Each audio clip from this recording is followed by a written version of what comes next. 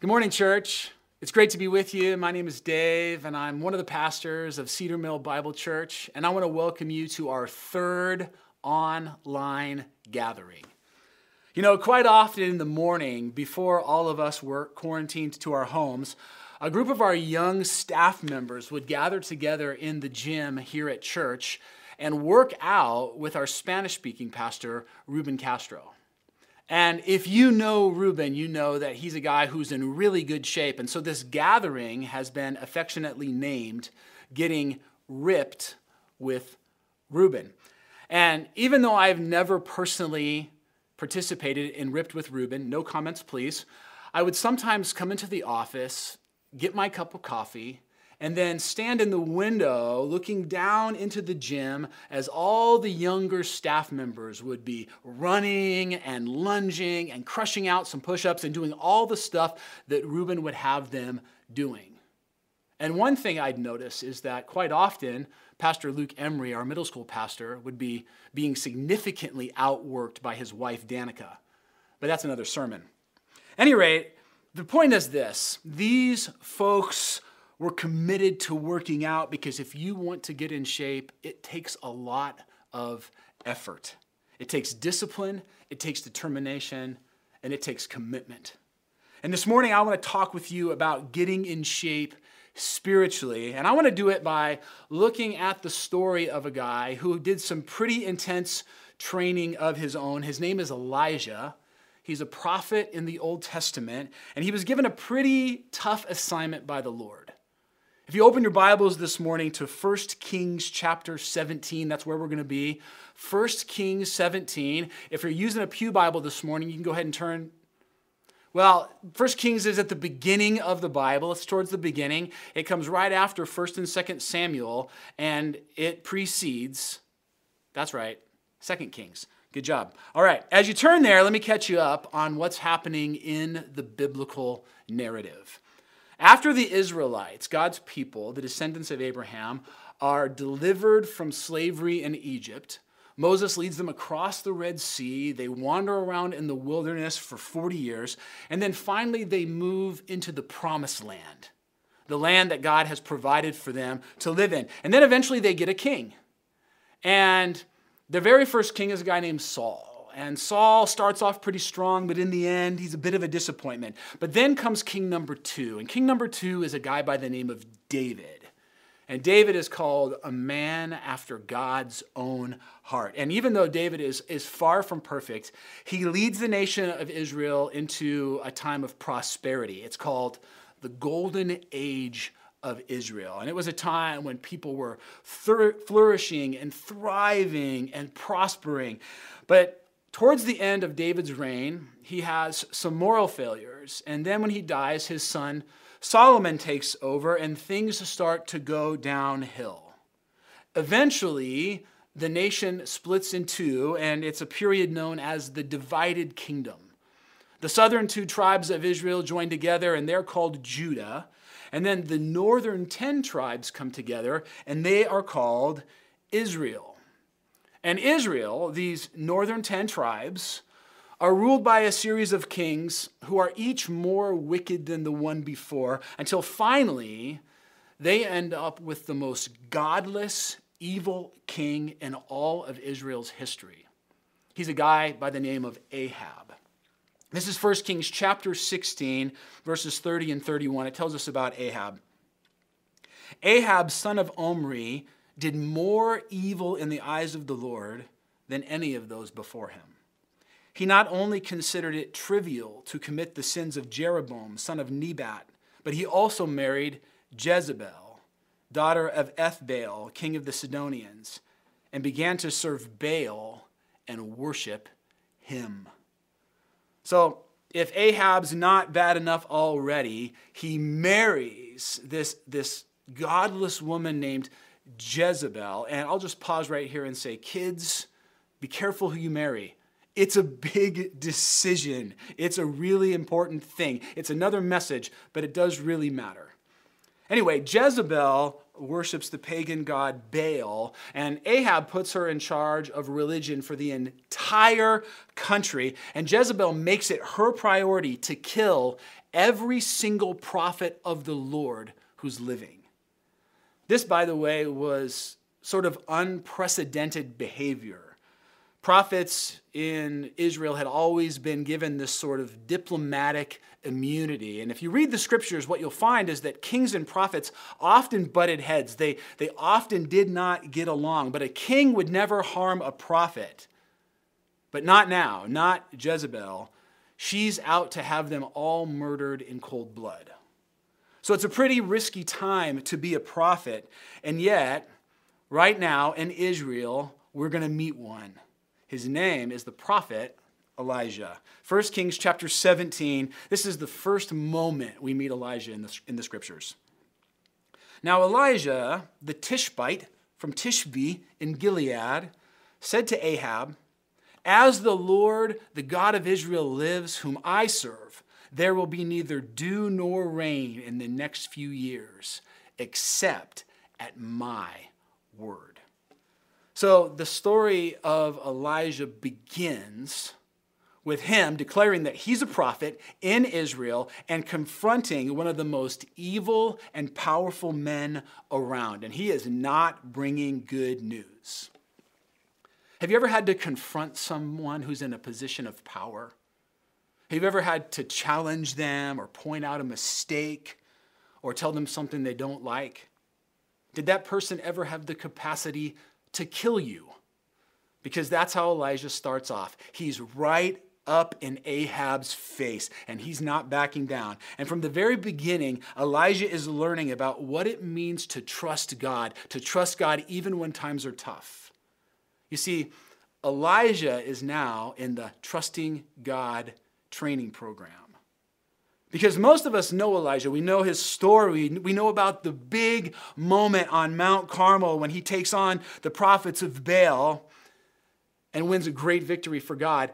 But today, we're going to learn about how Elijah gets ready for that big moment and how God puts him into training. Today, we're going to discover about how Elijah learns to trust God, not on the mountaintop, but in the valley. And right out of the chute, Elijah is learning this. Trusting God often leads to challenge and confrontation in your life. Trusting God often leads to challenge and confrontation in your life. You see, sometimes we get this Sunday school flannel graph idea that to follow Jesus and to live by the motto of what would Jesus do is a way of always finding peace and harmony and comfort in our lives. But it's not. Because if you look at Jesus, what you'll discover is this: he is confrontational. He speaks truth. He's always moving towards, not away from, towards hurt and pain and struggle. In fact, Jesus was such a controversial figure that they hung him on a cross and executed him.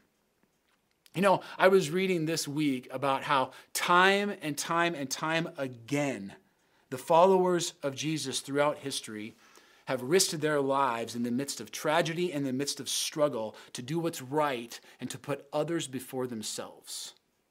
In fact, if you go all the way back to the scriptures in the book of Acts, chapter 4, the lives of the very first Jesus followers are being threatened by some very evil and powerful men. The same men, in fact, who hung Jesus on the cross. And in the face of these threats, these followers of Jesus gathered to pray. And listen to their prayer. Listen to these words. This is Acts chapter 4, verse 29.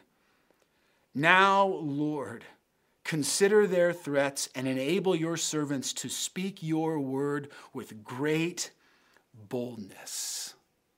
You see, what they're saying is this. They're saying, God, give us the same boldness we saw in Elijah. And maybe you're saying, well, that's great, Pastor Dave, but I'm not really sure how to be bold. I mean, what does it look like to be bold in my life right now? I'm confined to my house, for crying out loud. Well, maybe this is a great opportunity to grow in your boldness. Maybe you need to get bold about using this time to foster a deeper relationship with God. Maybe you need to get bold about reaching out to a neighbor or a friend or a coworker, someone who might be hurting or someone who's even just lonely. Maybe you need to get bold by being radically generous, even in the face of financial and economic uncertainty. Maybe you need to get bold these days in serving your spouse during this time when you're stuck together in the house. Maybe you need to use this time to work on your marriage. Maybe there's a relationship that needs to be reconciled, and you could use this time to pick up the phone and have a conversation that you've been putting off. Maybe you need to get bold simply about training your mind to dwell on noble, right, pure, admirable, excellent, and praiseworthy things. That's Philippians chapter 4, verse 8. But I guess the question is this: where is God asking you to step into something hard and be bold? Where is he asking you to step into something messy, something challenging, or maybe even confrontational in your world these days? Where is he asking you to trust him to do that? Verse 2. Then, remember, Elijah has confronted Ahab. Then the word of the Lord came to Elijah. Does this seem weird to you? Because wouldn't we expect this statement to be at the beginning of the story? I would. I mean, wouldn't we expect this story to say, the word of the Lord came to Elijah and told him to go and confront the most powerful man and evil man in the entire nation? But that's not how it goes. Notice here that Elijah goes to Ahab, confronts him, does this really hard thing, and then the word of the Lord comes to Elijah. And friends, I think there is a valuable lesson for us here. Trusting God leads to God's presence with us. Trusting God leads to God's presence with us.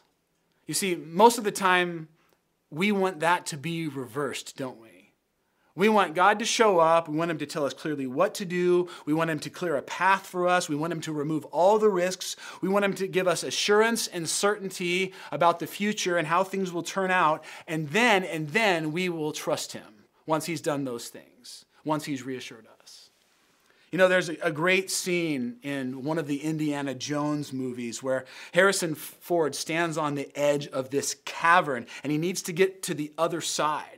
And he stands there trying to figure out how he's going to cross when all of a sudden, as he looks around, he begins to mutter these words. And he says, "It's a leap of faith." He realizes it's a leap of faith. And so he closes his eyes and he puts his foot out and he takes this really deep breath. And then he steps forward into the abyss. And just as he does, just as he takes that step of faith, the pathway appears beneath his feet, bridging the gap from one side to the other.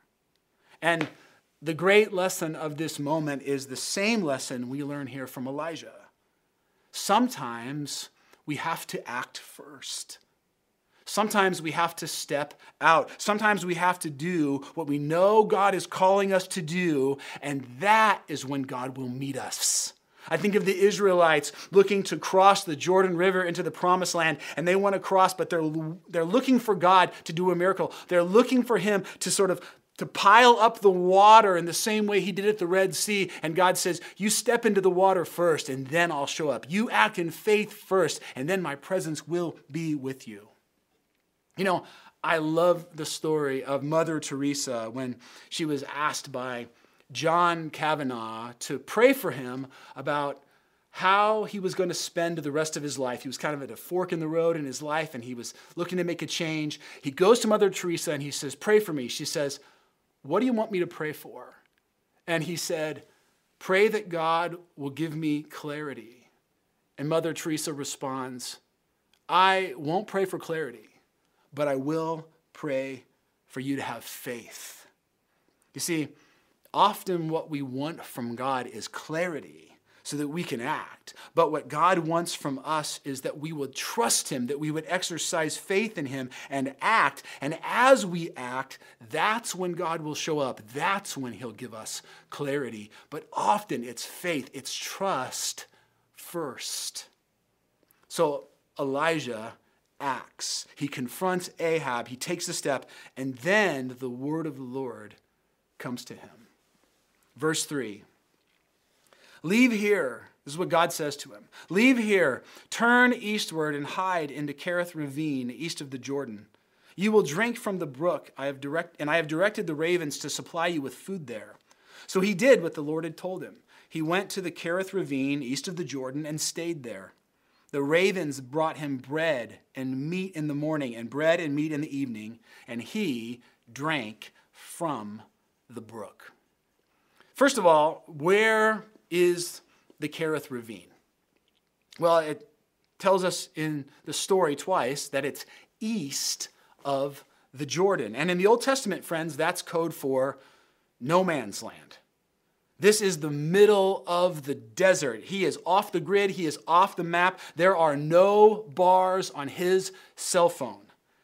And perhaps most importantly, moving east in the Bible is symbolic of moving away from God. Furthermore, we're told that God is going to send, and that he does send, ravens to bring Elijah food. And that's a real interesting choice because ravens were considered by the Jewish people to be unclean animals. They were scavengers of sort. They would, feast on like previously dead things. And so Elijah would have been taught from the time he was a very small boy to go nowhere near a raven. And yet, in this moment, God says, go east and you'll get your food from ravens. Well, here's the point. I believe Elijah is learning in this moment that trusting God will take you out of your comfort zone. Trusting God will take you out of your comfort zone. Trusting God will take you beyond what you think is normal. It will challenge you to do things that you never thought you would have to do. And that's what Elijah experiences here. And friends, this is a big lesson for him because at the end of this story, or at least in the middle somewhere, he's going to end up in a duel for his life with 450 pagan prophets. And so God knows this. God knows that he's going to need to learn some things about getting out of and away from what he's used to and what's comfortable. And friends, let me ask us, are we willing to do the same? Are you willing to follow God into the uncomfortable? When he takes you into the wilderness, when he leads you into the desert, when he calls you to do things that you never imagined that he would ask you to do, will you trust him even then?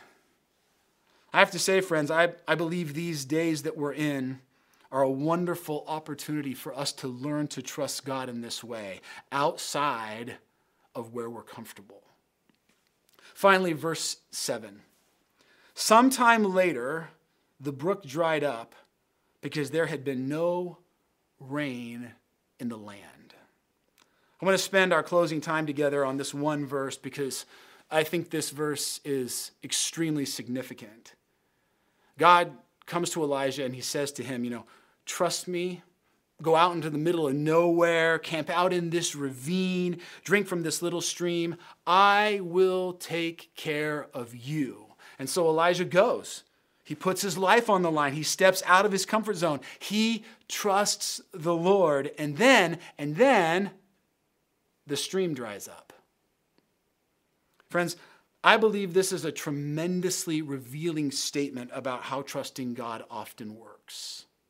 Verse 7, sometime later, the brook dried up. Let me ask you this.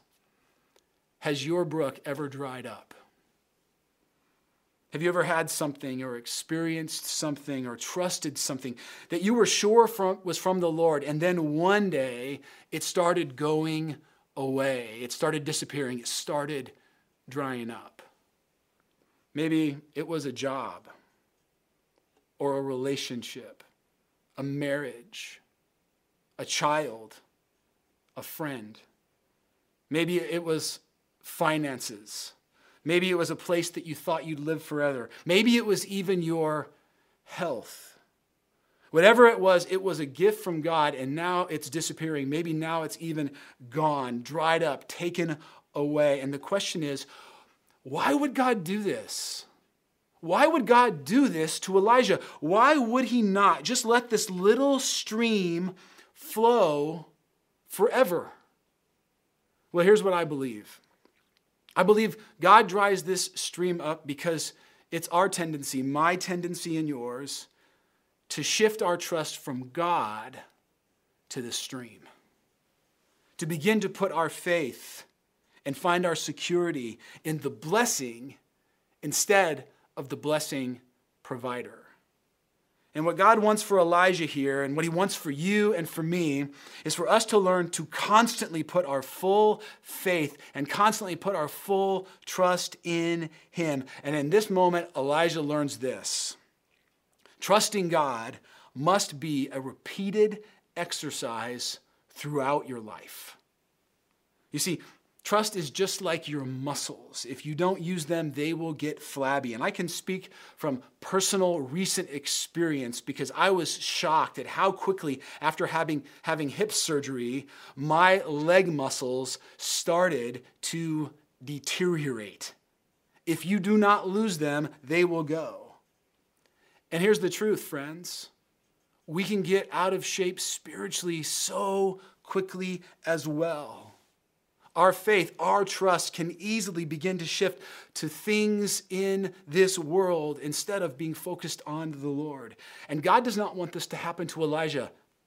He doesn't want this for Elijah because he knows what Elijah is going to face, and he knows that Elijah is going to need to be in the best spiritual shape of his life to face what's coming. And friends, let me just say this to you and me as we close.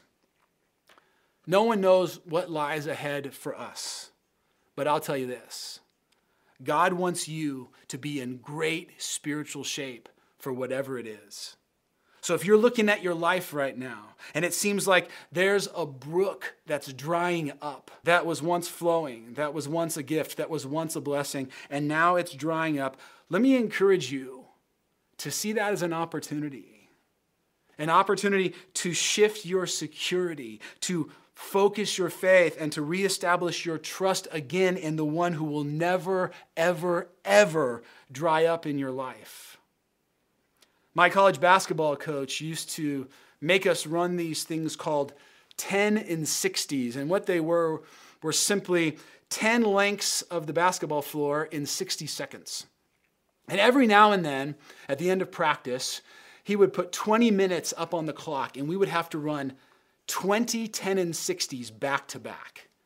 And let me tell you, it was exhausting. You had to fight with everything in you to make it, especially during those final minutes. And as we would run, exhausted, worn out, tired beyond belief, our coach would stand on the sidelines.